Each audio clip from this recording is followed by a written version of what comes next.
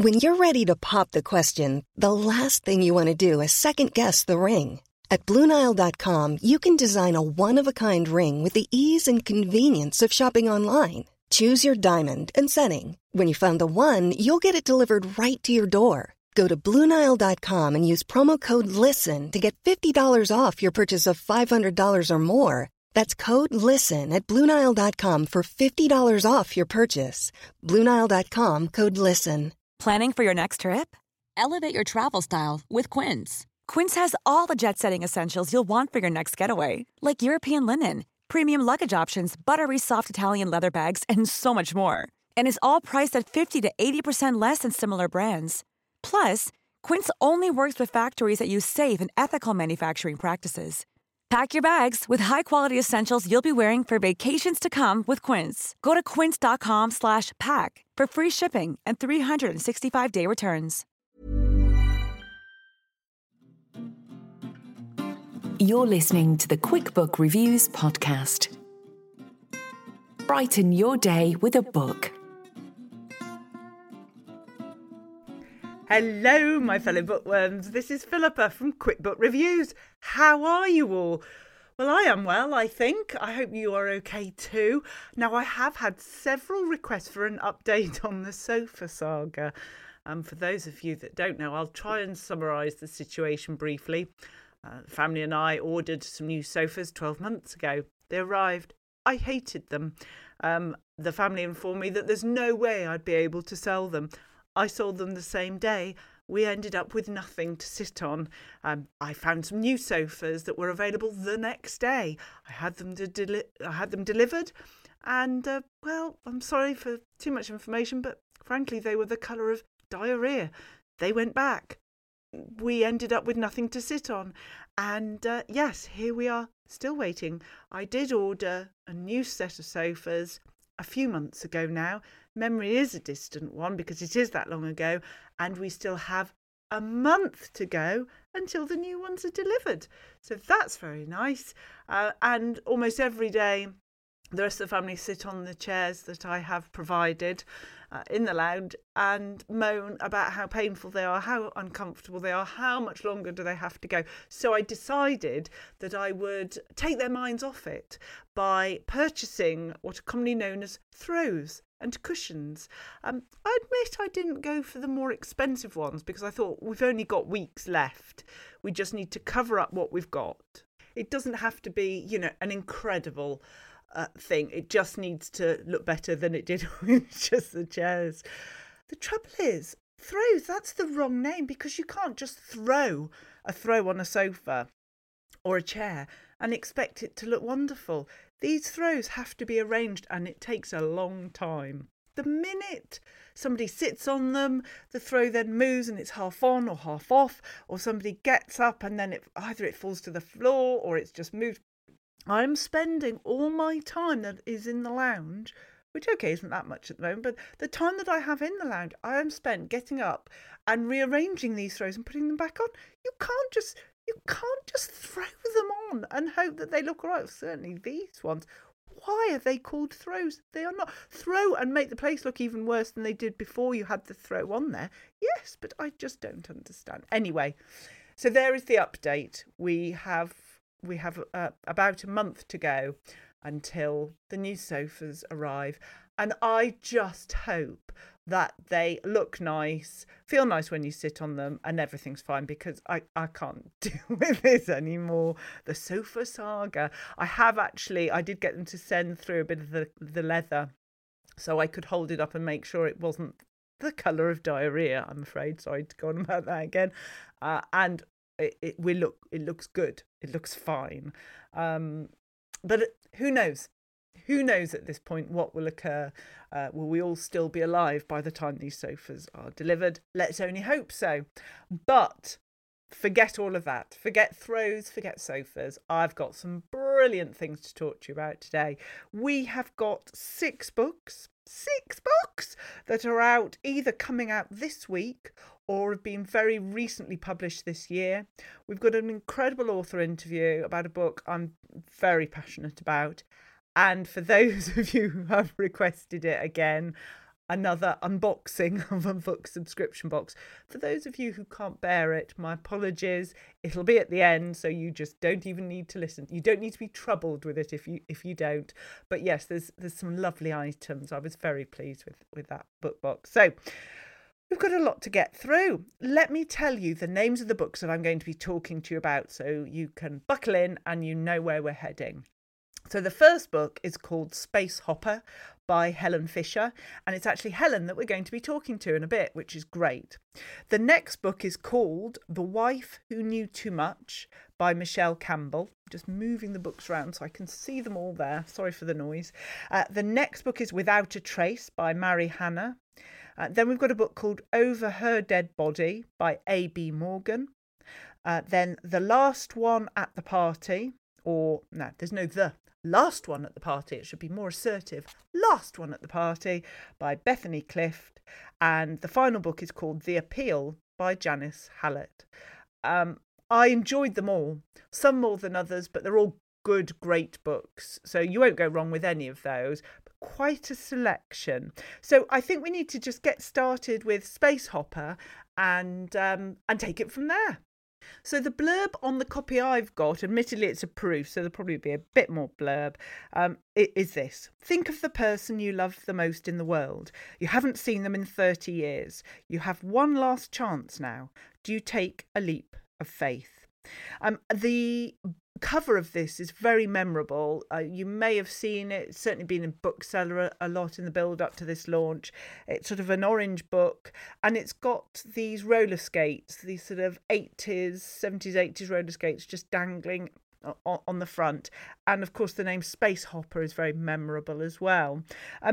Now, I went into this with the wrong expectations. So I went into this thinking it is really about time travel, which it is, but to the point that it is travelling through space. I thought that there was a link up to the name Space Hopper. So I was expecting it to be full on time travel. We're whizzing past planets. There's a rocket going by. There's none of that. If anything, for me, it's a book about love and your significance in life. It's a very special book, and I don't mean that as in a patronising way. It's a very special book. I mean, it's a really special book. It's one that I would certainly encourage a lot of people to read. I'll probably be buying it as presents for people because it's a good book. I don't want to give anything away, but I do want to say, if you're unsure at times what this book is and where it's going, read it and finish it, because it's worth it. It just really is worth it. It's an extraordinary book, and I think it's very hard to give a blurb that accurately summarises it. So I think just unless you're into real horror, or you only are interested in reading historical books based centuries ago, then I think you would enjoy this book. It's a book for a lot of people, but you need to be patient with it.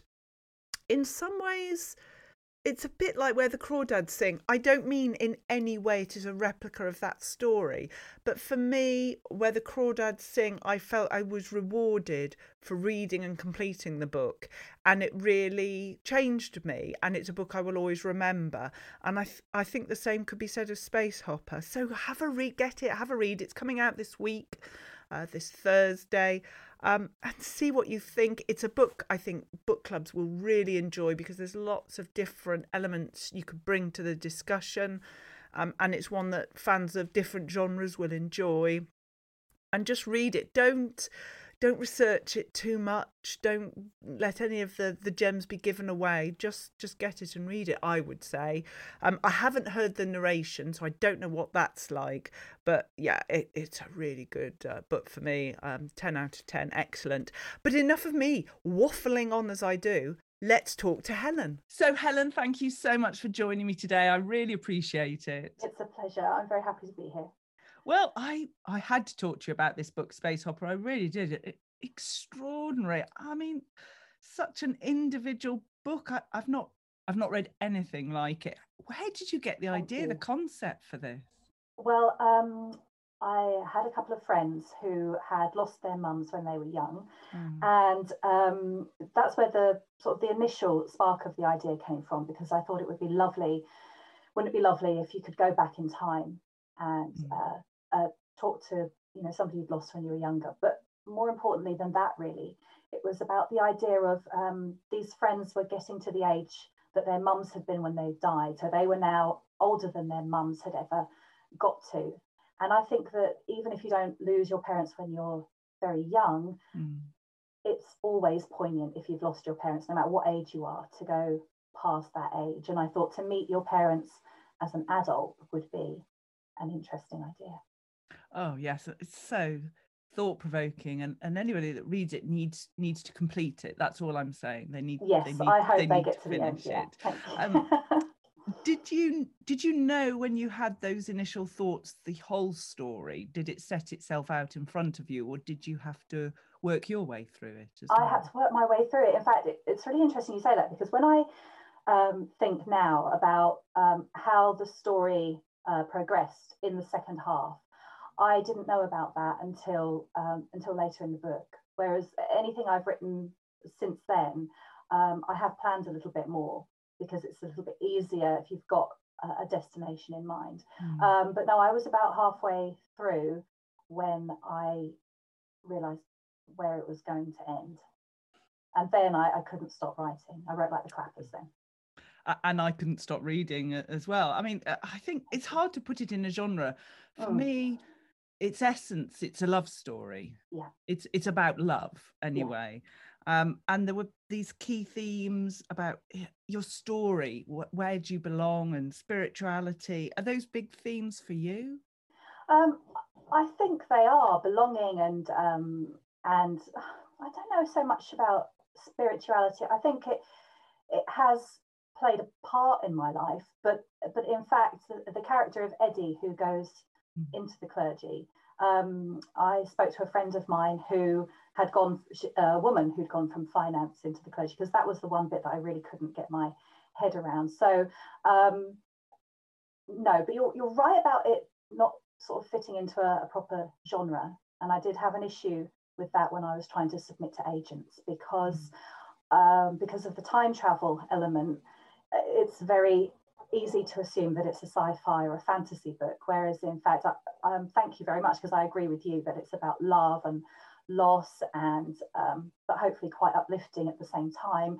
But if I was sending to an agent who liked fantasy and sci-fi stuff, they were going to read a little bit and go, no, this isn't for me. But if I sent it to an agent who wasn't interested in sci-fi and fantasy, as soon as they saw the words time travel, which I have to include, they were like, no, this isn't the right place for me either. So it was difficult. It's a difficult one, and the name Still Space Hopper.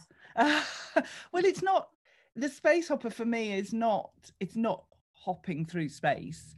It is literally the toy that I remember playing with as a child. And the two are quite separate, so it doesn't reflect the time travel. No, aspect. It doesn't. No, and I mean, if I'd given it any thought when I was at the title, any real thought when I was writing it, I'd have probably called it the Time Hopper. But Space Hopper was really just something I've plucked out of the air. I think often when you're writing, you sort of write it and then you kind of justify it later, and you're like, oh, that makes sense. But I don't think you realise quite how much sense it's making at the time. So Space Hopper was, and I'm not sure even now it really fits, except that there is that 70s vibe, and it is iconic, the Space Hopper, and of course there is the box. But I appreciate that in a funny sort of way it doesn't quite work, and yet it does stick. It does seem to be quite memorable. The title went round in circles. I called it Space Hopper long before I had an agent or a publishing deal or anything, and they were going to change the title. And in America, it's called something else. It's called Faye Far Away, because the Americans don't have space hoppers, and so there's none of that connection when they see the title. But they have put a space hopper on the cover of their book as a kind of nod. Because there isn't one on the UK cover, which again I found quite confusing. I didn't know if it was a copyright thing. Well, no, I don't think it is. Well, it can't be, I suppose, because the Americans have got a little girl on a space hopper kind of slightly blurred out. Maybe it was just, maybe once you've written the word space hopper, you don't need a picture of it as well. And but the roller skates, when I saw the artwork, I was really pleased with them because, again, it's quite an iconic sort of image. Not that I had a pair of roller skates like that in the 70s. I had the kind of roller skates that are mentioned in the book, the ones where you, with the metal wheels, where you strap them over your shoes. And, yes. Yeah, you remember those? Yes, very difficult to look cool, but I thought I did. No, I think it's great because it's a memorable name, a memorable cover, and it delivers as a memorable book as well. And it's one that's going to stick in people's minds. How long did it take to write? Well, I've looked back in my diary. I knew it was about 4 or 5 months, and I think that is sort of exactly what it was. But it's quite interesting to me because when I wrote Space Hopper, I was, as I am now, a single mum, but I was working part-time, and my mum had a stroke around that time as well. So I've got a little diary where I've drawn a timetable. And I found it the other day, and it sort of says, drop kids at school, go to work, do this, go to mum's. And then there's these little tiny bits where it says, write. And I think I was only doing it in little slots, but I was getting it done. And as I said, when I kind of realized where I wanted the end to go, I was writing more and more. Now, when my children are with their dad, of course, I get more time to write. So that gave me a little bit more space.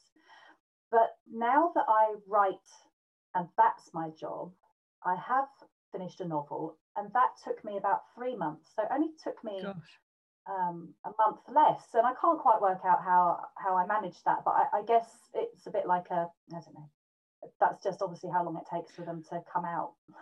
That's interesting though. But so when it was just a little amount of time in the timetable you had with all that was going on, was it a real escape, almost an imaginary world you could just get away from reality in? Oh, that's a really good question, but I don't think it felt like that at the time. I think, again, looking back, knowing that I would have been sitting in this little office writing it, I suppose it was an escape. But when I was driving, doing the school run, whenever I was on my own and left to think, the characters would do stuff in my head, so I knew what they were going to do next.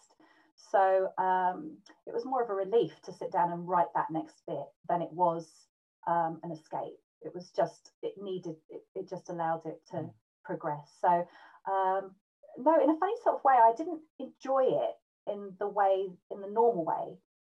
I enjoyed getting it done. And when it was done, I was so happy to have it finished. You do sort of miss it afterwards, but only with rose-tinted glasses, because I worry when I'm writing that I'll get hit by a bus and not get to the end of the novel, and that someone will read half of it and go, oh, I reckon this was going to happen. And they don't know. They don't know. I do write that. I do write notes. I write it down just in case anything happens. That's awful, isn't it? Such a worrier. I always think something terrible is going to happen. My last will and testament and the rest of my book. Yeah, exactly. This is what happens in the end. Yes. Oh my goodness. I suppose it consumed you then as you were writing it. In when you've written your next book, even though it took quite a short time to write, did it feel different because that was almost your job then? Yeah, it really felt different because whereas I was writing in little sort of slices of time before, in this one I have a timetable, not a timetable. I work Monday to Friday. I have to do at least 1,000 words a day. If I write 1,000, I won't beat myself up, but I often write a few more than that.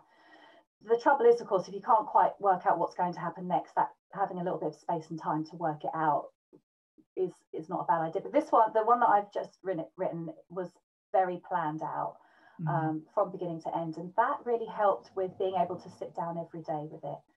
So it does feel different in terms of job, and I did enjoy it. I did enjoy the writing, I suppose, because I wasn't thinking, type quick, I've got to get to the supermarket and then I've got to rush off. I mean, I still have to do those things, but I don't have to go, into an office or anything.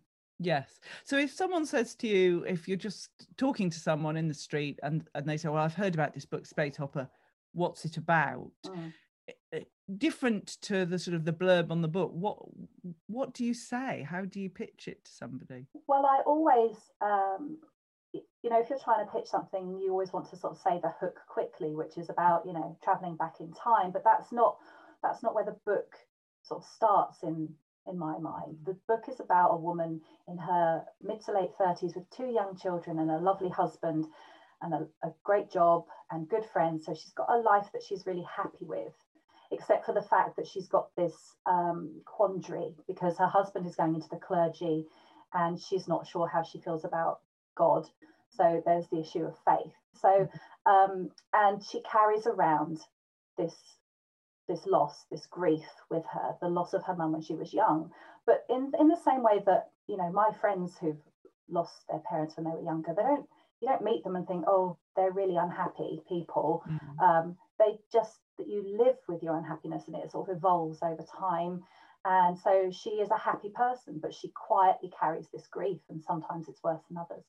And then she gets this opportunity, because all she has of her, she doesn't really have anything of her mum. She has a photograph, but her mother's not even in it. Her mother took the photograph of her sitting underneath the Christmas tree in an empty space hopper box. And then she finds this space hopper box, or she finds herself in a situation where she's up in the attic. She gets into the space hopper box, which seems like an odd thing to do, but she's broken a bulb and there's glass everywhere. And she sort of she's got bare feet, so she steps into the space hopper box. And then she travels back in time, lands under the Christmas tree in 1977 as an adult, very hurt. It's not an easy journey. It's not just opening a wardrobe door and stepping through. She hurts herself. And her mother and her 6 or 7 year old self are upstairs sleeping. And so I guess in terms of a quick pitch, I might have lost people by then, but that's what the book feels like to me. Yes, it's very hard to put in a few words what this book is. I think so. Different and entrancing and readable. Lovely, thank you. It is. It's and it's one I think that book clubs will enjoy reading, because it's something that they can all discuss together and everyone bring different thoughts and emotions and histories to it. So I think it'll be a good book club choice as well. I hope so, because I do happen to feel that there's a mother and daughter mother and daughter is central to the book, and everyone has a mother. It doesn't matter whether you've never known her or whether you know her and love her or don't have a good relationship with her. It kind of spans all the mother-daughter relationships, good and bad, present and not present. So I hope that does strike a chord with everybody. So this is your debut book. I have to ask, how did you get an agent? Was it a very easy process? No. Did you just walk in and find an agent? I don't know if anybody's answered yes to that question, because like anybody who's writing, you sort of Google everything. How do I get an agent? Was it ever easy? And oh my God, it's such a cliche, the getting the agent thing. It was like everybody else. I wrote Space Hopper, and at the time I was really struggling for money, but I sent it off to an editor, and she sort of assessed it for me and gave me some feedback, and I tweaked it a bit on her feedback, and then I submitted to agents between October and December 2018. And it was a long time ago, and I just got rejection after rejection. And the thing is, I knew how hard it was to get an agent, because I'd read about how hard, and I believed how hard it was, but I had such faith in this book. I really believed in my story. When I got the first rejection, I was just gutted. And I think I had 17 rejections. And in December 2018, I just thought, I can't take this anymore. Nobody wants it. And so I put it in a drawer, and I just cried myself to sleep every night for a few nights. And I thought, I have been happy before. I will get over this. But then something quite weird happened. So my ex-husband's fiance Right. In October 2018, when I first started sending out, she got in touch with me and said, I hear you're writing a book, or you've written a book. Do you mind if I read it? I didn't realise at the time, but I do know now, she is a really big reader. She sort of reads everything. And I was really reluctant to give it to her, and she said, I promise I won't show anyone, I won't tell anyone, I just want to read it. So she read it and she gave me some lovely feedback. And then fast forward to the December, and I've given it up, and I have started to get on with my life, but I did not want to write again. I was crushed. And then in February 2019, I had a message from her. This is Sarah. And she just sent me a message saying, I just read a book that reminded me a little bit of your book. It said it's not the same, but there is a mother-daughter at the centre of the story, and a really strong 1970s vibe. It just made me think of you. That book's called The Queen of Bloody Everything by Joanne. Yes, love it. Lovely book. Yeah, another orange book. Yeah, fantastic. Colour theme. Book.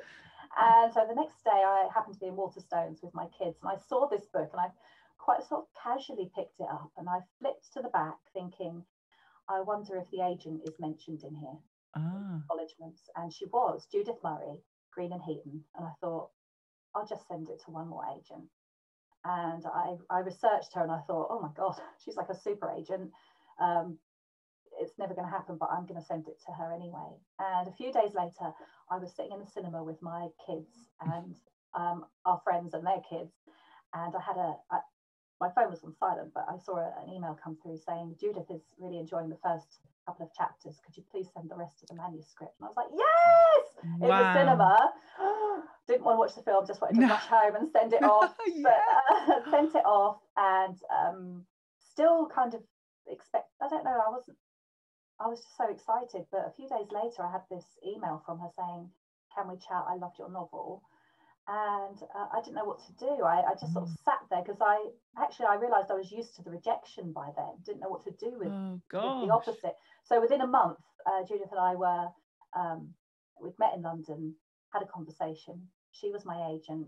She gave me some notes. I made some changes, and she submitted to publishers. And that all happened in Easter 2019. So in April 2019, there was an auction, a bidding auction, and I went with Simon and Schuster.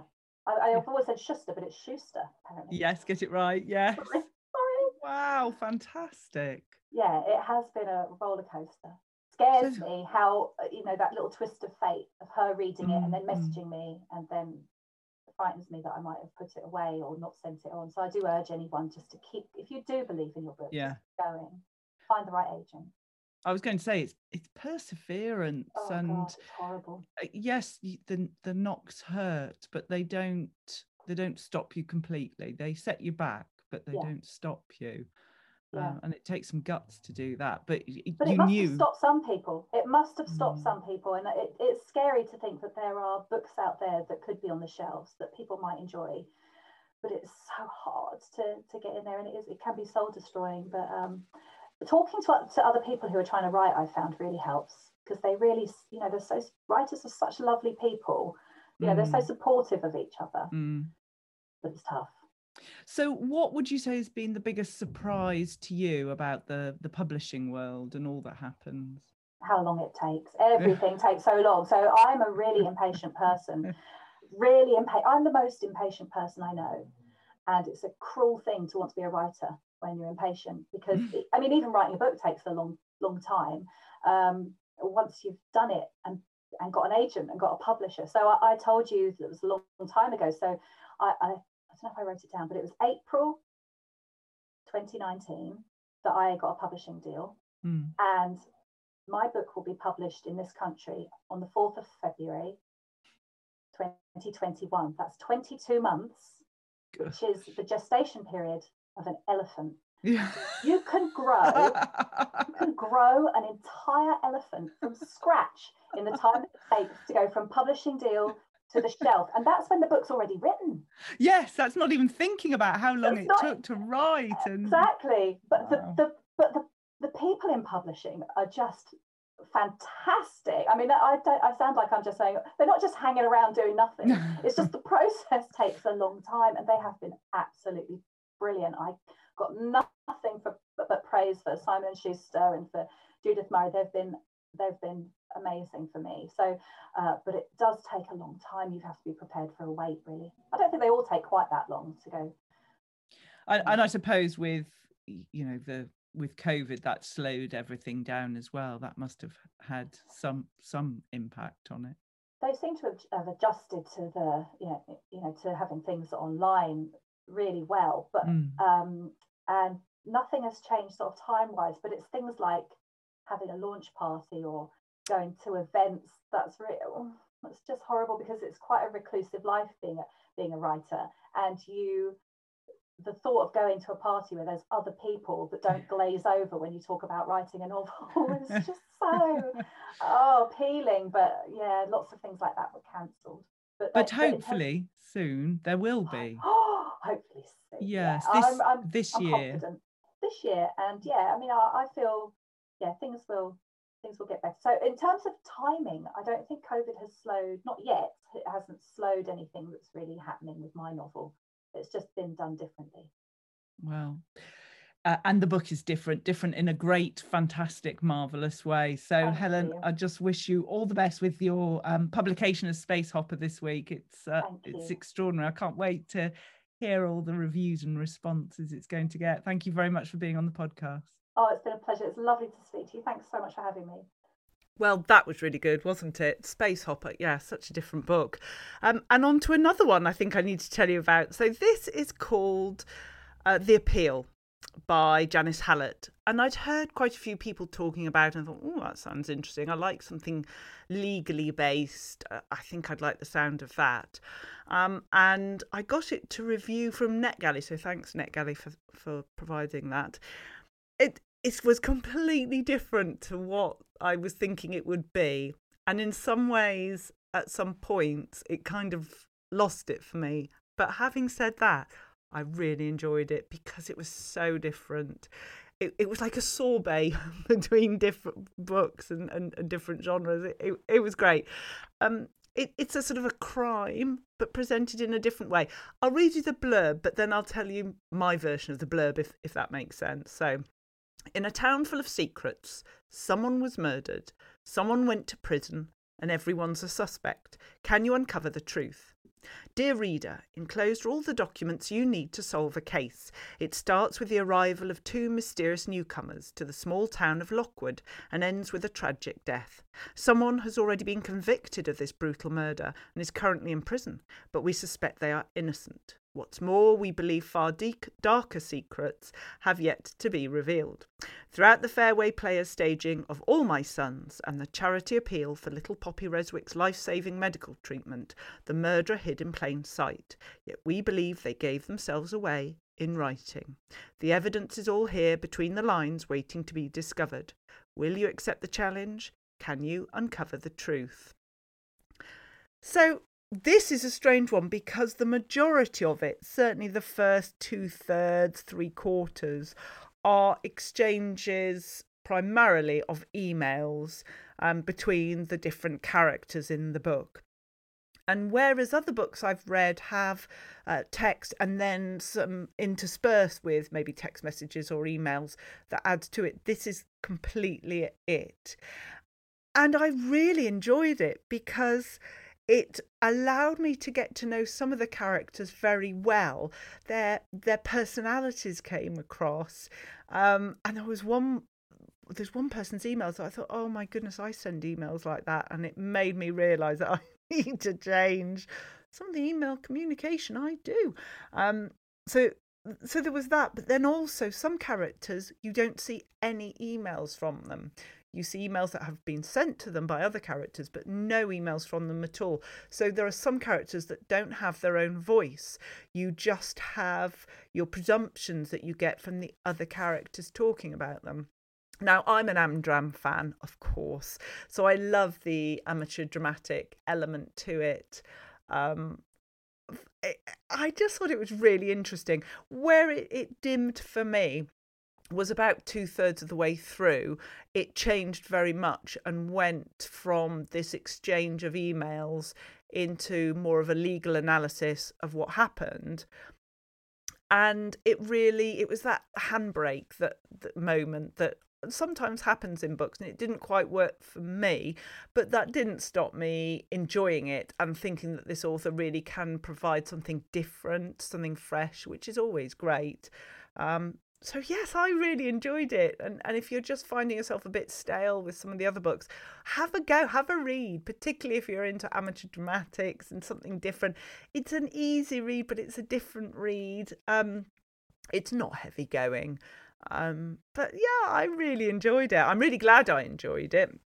What on earth am I talking about? I'm really glad I read it, is what I was trying to say. Trouble is, you see, I'm recording this and the family are in the house, and I'm painfully aware that I have a child downstairs directly underneath me who is shouting at his Xbox, and so I'm trying to listen out for if it gets too noisy to turn this down.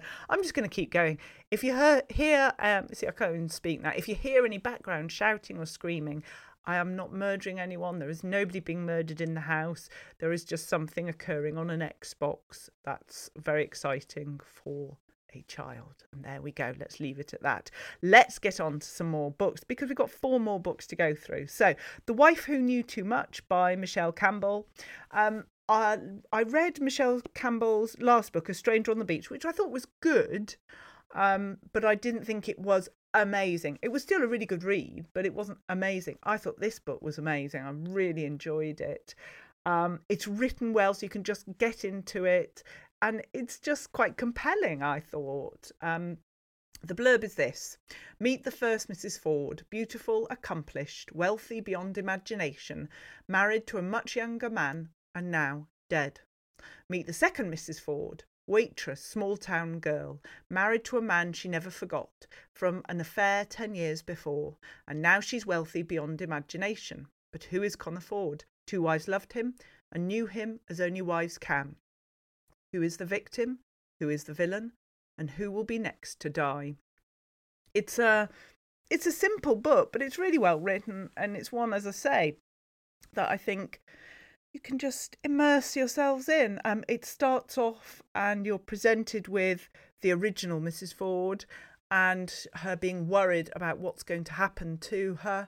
And within a couple of pages, it's not giving anything away. Obviously, the blurb said it as well. She's dead. So you're thrown into it straight away. And I did like that. There wasn't the sort of hard work build up that some books have. And from that point on, you're just thinking, what happened? Who did it? You're presented with characters and you're trying to work out who's guilty, who's not, what their history is. Really good.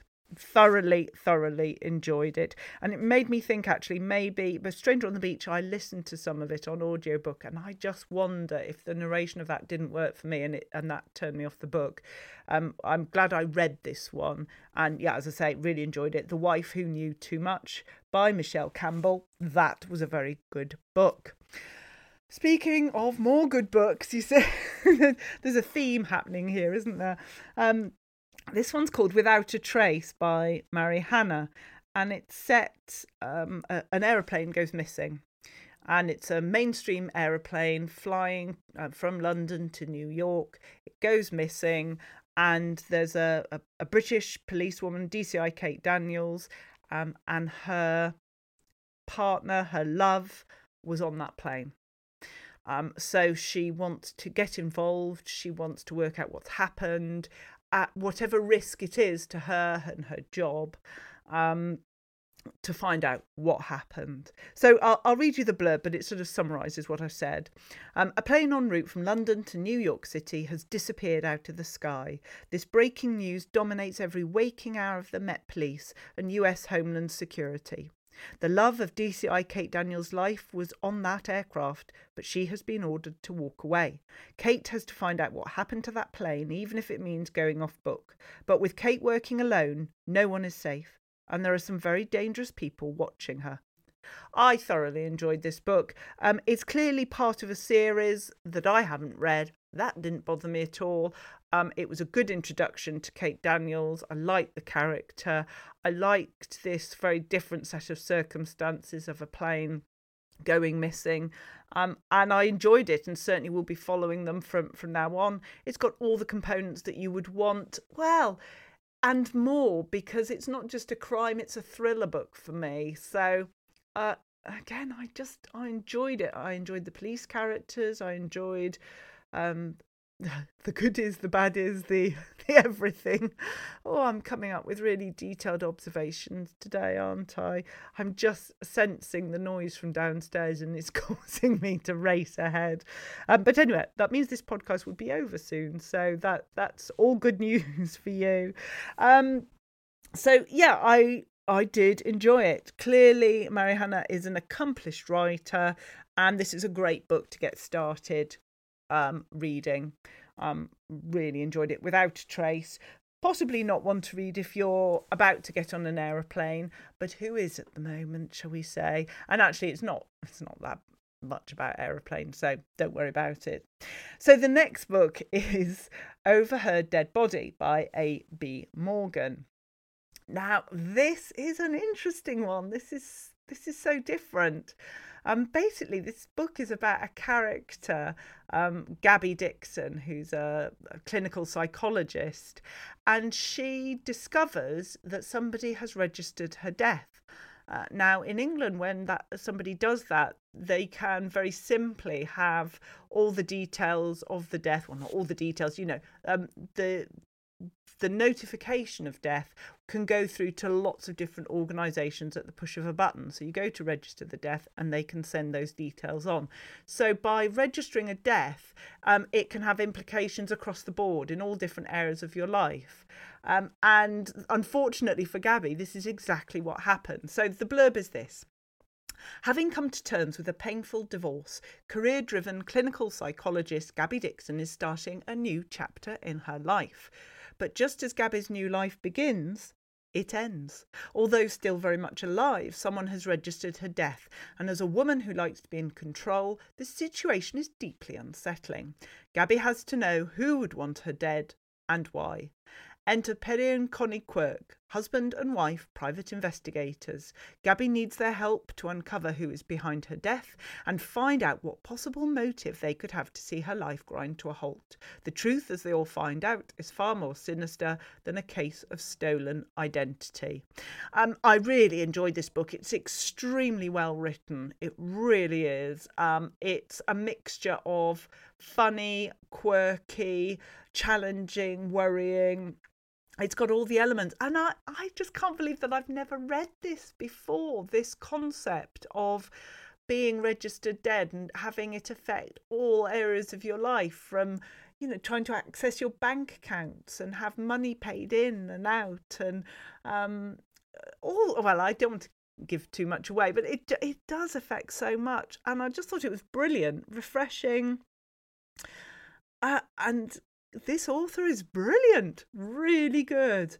I thought it's an exceptional book, one again that a lot of people will enjoy if you're a crime fan and you're looking for something a bit different. Even if you're not looking for something a bit different, I'd still read this. You need to read something a bit different. I just thought it was really, really good. Good pace, good concept, good structure, good everything. Over Her Dead Body by A.B. Morgan, and I just thought that was great. Bravo, I thought, for writing that book. So there we are. Now, the last book. We're nearly at the book's opening. For those of you that are excited about that, I'm certainly excited about that. So the book is called Last One at the Party by Bethany Clift. This book has had so much attention, and it's just about to come out, and it's very, very good, but there's a but to it, and that's not a but about the book, it was about me. So let me read you the blurb first of all. I think that's the best thing that I can do to start off. Prepare yourselves. It's November 2023. The human race has been wiped out by the 6DM virus. 6 days maximum. the longest you've got before your body destroys itself, the end of the world as we know it. Yet someone is still alive, alone in a new world of burning cities, rotting corpses and ravenous rats. One woman has survived, a woman who has spent her whole life compromising what she wants and hiding how she feels to meet other people's expectations. From her career to her relationships, to what she wears and where she lives, she's made a lifetime of decisions to fit what other people want her to be. But with no one else left, who will she become now that she's completely alone? So, yeah, it came out on the 4th of February, and it's a good book. It's a great book because it's interesting. It makes reference to COVID, but this virus, the 6DM virus, is completely different. But I started it one day and I couldn't go to sleep until I had finished the book. First of all, because I wanted to find out what happened. I really cared about the character, but also I did find it slightly unsettling within me. And I am a worrier, and it's fair to say that the pandemic has not been the best time for me. And this book just made me think, oh gosh, I've now got something else to add to my worry list. So, you know, in 2023, I'm a bit concerned about what might happen. So there was that. And if you're someone who's very quick to be anxious, and if, I don't know, books just unsettle you, then this may not be the time to read it. And yet, what it did do, very successfully reflecting, is that it made me see that COVID is just a temporary matter. And that it's not going to be lifetime affecting. So I don't know. It's a brilliant book. I'd give it a very high mark. You know, it's extraordinary. It's well written. It makes you think. I like books that are slightly set in the future. And I like the sort of the journey of the character and the ups and downs that she experiences. Someone said to me, once you've read the book, you will love it, but you will want to go and hug your family. And I think that's absolutely right. It's a troubling book for me, but that's because I think I just take these things far too seriously. But it's a good book, and it's not like some of the books we've seen, certainly last year, that came out when lockdown first started, like the book Lockdown by Peter May. That was just too close to the bone for me to be able to read. I tried and I couldn't. This one I could read it and I could finish it, but I just wanted to get it finished so then I could read something that wouldn't unsettle me as much. But I think that's because a book really resonates with you and means something. So I can understand why it's going to be so popular. It's already, there's talk of TV, films, all sorts of things. There's going to be a lot of media attention on this book. And why not? It's different and thought-provoking, and it's made me talk about it a lot, so that just shows you. So I'm not saying it's a bad book at all, not at all. It's a great book. It's just I'm a wuss. So just have a word with yourself and a sort of a mental health check before you read the book and just see how you are doing. But really good. If what I've told you about the book makes you think, oh, I'd really like to read that, then you must, because it's great. It's a good book. So there we go. We've covered a lot of books. We've covered Space Hopper by Helen Fisher, The Appeal by Janice Hallett, The Wife Who Knew Too Much, Michelle Campbell, Without a Trace, Mary Hannah, Over Her Dead Body, A.B. Morgan, Last One at the Party, Bethany Clift. So without further ado, we better start opening a book box. So this is very exciting. I've got another Book Box Club subscription box to open. I'm not going to go into all the details of what a book box is because I know I've done that many times. Now this is the December one, and I've held off on wrapping it for a while because I didn't want to spoil the surprise of anybody else who's got a box. I know quite a few of you have ordered these sort of boxes. It's February now. If you haven't already opened your December box by now, then my goodness, wake up and open your book box immediately and then listen to this. So we're going in. It's the one, as I say, for December. So this could be very exciting indeed. Let's go for it. So the theme is Miracles at Midnight. Sounds quite Christmas. Not super Christmassy. I was expecting, Father Christmas at midnight, but never mind. Miracles at midnight. Maybe the miracle is that something, well, yeah, anyway, let's not even go into that. So the first thing that I have is the invitation to go to the clubhouse, which is where you get to meet the author. I'm not going to open that because that will give any of the details away. So I'm going to open this. Now, this is interesting because we've got a book all wrapped up in this lovely silver ribbon. Oh, the box is falling on me now. And we've got this nameplate that's been signed by the author, Robert Dinsdale. Now, that rings a bell. Which book is this? Let's unwrap the paper. I'm sorry for all these sound effects, but, you know, it's the full thing here. It's a hardback. Okay, from the best-selling author of The Toymakers, Paris by Starlight, Robert Dinsdale. I must keep his autograph, his signature in the front there. Settle down, pull your covers tight, look to the window and out into night. Darkness has fallen, the foul are abroad, but out there lies a world that will soon be restored. So let me tell you the tales of when we were born, between sunset and morning, between nightfall and dawn. Let me speak of the star that once shone in the sky, of the kingdoms of moonlight, the flowers by night. Let us travel together through time's lonely mist, to that long ago age where enchantment exists. Well, I'm in. That's got me. Thank you very much. It's a lovely hardback book. On the front, it's all sort of a very dark night time with stars glittering away. There's an open book and there's the Eiffel Tower in it. Well, it just looks lovely. How long is that book? 460 pages. So that's quite a read there. So that looks really good. Oh, hang on a minute. Sorry, I went very close to the microphone then because I was so excited. There's a second book in this box. I forgot it's a 2-book box. This is an uncorrected Macmillan-proof copy. Guard Your Heart by Sue Divin. Boy meets girl on the northern Irish border. But what if peace is harder than war? Worlds collide in this deftly written novel on first love that defies the odds in contemporary Derry. Perfect for fans of normal people. Hello. And this is coming out in April, 8th of April, age 12 plus. Well, that looks very good. And it's this gorgeous sort of a very light green, like a lime green cover, which is excellent because you probably know that my bookshelves are organised by rainbow colours and green is quite hard to come by in the old book world. But hang on. No, look at this. Look at this. Oh, I wish I'd opened this earlier, but I've got a Christmas tree decoration.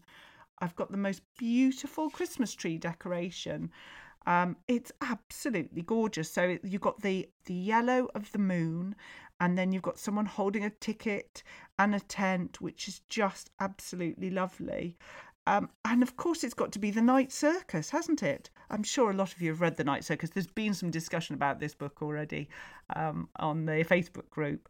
So it's a Night Circus Christmas tree decoration. Yes, thank you very much. Ooh, and now a pair of socks. I don't know about you, but I absolutely love my socks. So that everybody loves socks, I'd have thought, because particularly in winter, you wouldn't want to be walking around bare feet. Anyway, I do love socks. I love particularly patterned socks, and these are gorgeous. They feel so nice and soft. They're navy blue, and they've got a cream heel and toe, and then they've got books that are flying around on them. Some are open, some are closed, and it says, reading past my bedtime. Those are lovely. They're quite big. It's lucky I don't have dainty feet, I think we could say. But no, those are very nice. Liking those. Now we have a pin badge. Oh, that's very nice. So it's an enamel pin badge. And it's, again, navy blue, but with this gold star on, which I imagine links to the main book, Paris by Starlight. Let's have a look. Yes, Miracles Midnight Pin. Wear this pin with pride. Thanks for being a total star and supporting a small business. That's us through the dark days of 2020. We're so happy to be going into next year with a gang of amazing members and plenty more bookish boxes up our sleeves. Well, it's fair to say I have used lots of different book subscription boxes and schemes, but the Box Club, I can't even say it, the Book Box Club is the one that I have used the most consistently because I do love all the surprises, and they're usually books that I haven't read before, so that's lovely. So we've got 2 books, Christmas tree decoration, lovely pin badge, lovely socks, And there's one more thing, I think, here. So let's have a look. Oh, I see. So what they've done is that they have included one book out of 8 potential reads for 2021. And some of those look really good. I'm looking at those.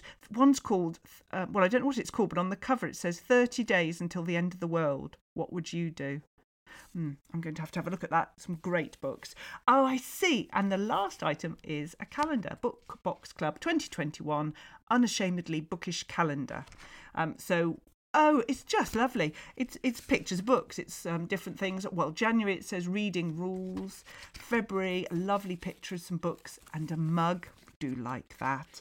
I shouldn't read it all because you may get hold of a copy, but there's just lovely ones. That's a very nice one. It's quite a small calendar, so if you just want to write a little bit in for each day, or if you have the handwriting, I don't know, the size of an ant, then it would be very useful for you to fill in an extensive diary. But otherwise, it's just nice to hang up and know what's happening in the month. And actually, I'd find that quite helpful because obviously I know what I'm doing and I know what's happening day by day, week by week, but just to have a brief view of the month, sort of where you are and what's going on, that would be very good indeed. So I love that box. Thank you very much, Book Box Club. I'm not sponsored, I should say, for this. I don't get any financial reward, just the joy of opening it and having a lovely time. So there we go, 2 books, Christmas tree deck, pin badge, socks, calendar. Happy days. Gosh, you've survived the whole podcast episode. You get an award. Sorry for waffling on so much, but what a great selection of books we've covered. So I can't wait to talk to you again next week. As you'd expect me to say, I've got a brilliant author interview, some fantastic books to cover, and I'm sure something else will have gone wrong in my life this week to tell you about. So just look after yourselves and I'll see you very soon. Take care now. Bye-bye. You've been listening to the Quick Book Reviews podcast. That's enough books, said no one, ever. See you again soon.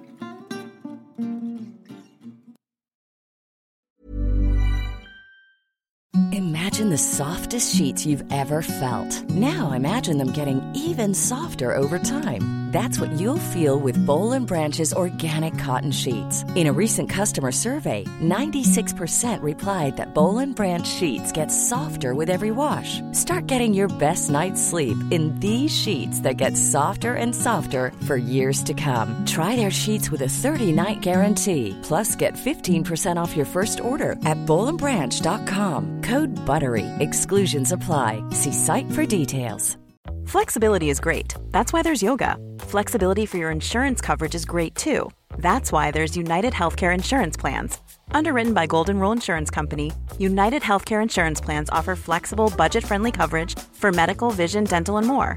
One of these plans may be right for you if you're, say, between jobs, coming off your parents' plan, turning a side hustle into a full hustle, or even missed open enrollment. Want more flexibility? Find out more about United Healthcare Insurance Plans at uh1.com. Even when we're on a budget, we still deserve nice things. Quince is a place to scoop up stunning high-end goods for 50 to 80% less than similar brands. They have buttery soft cashmere sweaters starting at $50, luxurious Italian leather bags, and so much more. Plus, Quince only works with factories that use safe, ethical, and responsible manufacturing. Get the high-end goods you'll love without the high price tag with Quince. Go to quince.com/style for free shipping and 365-day returns.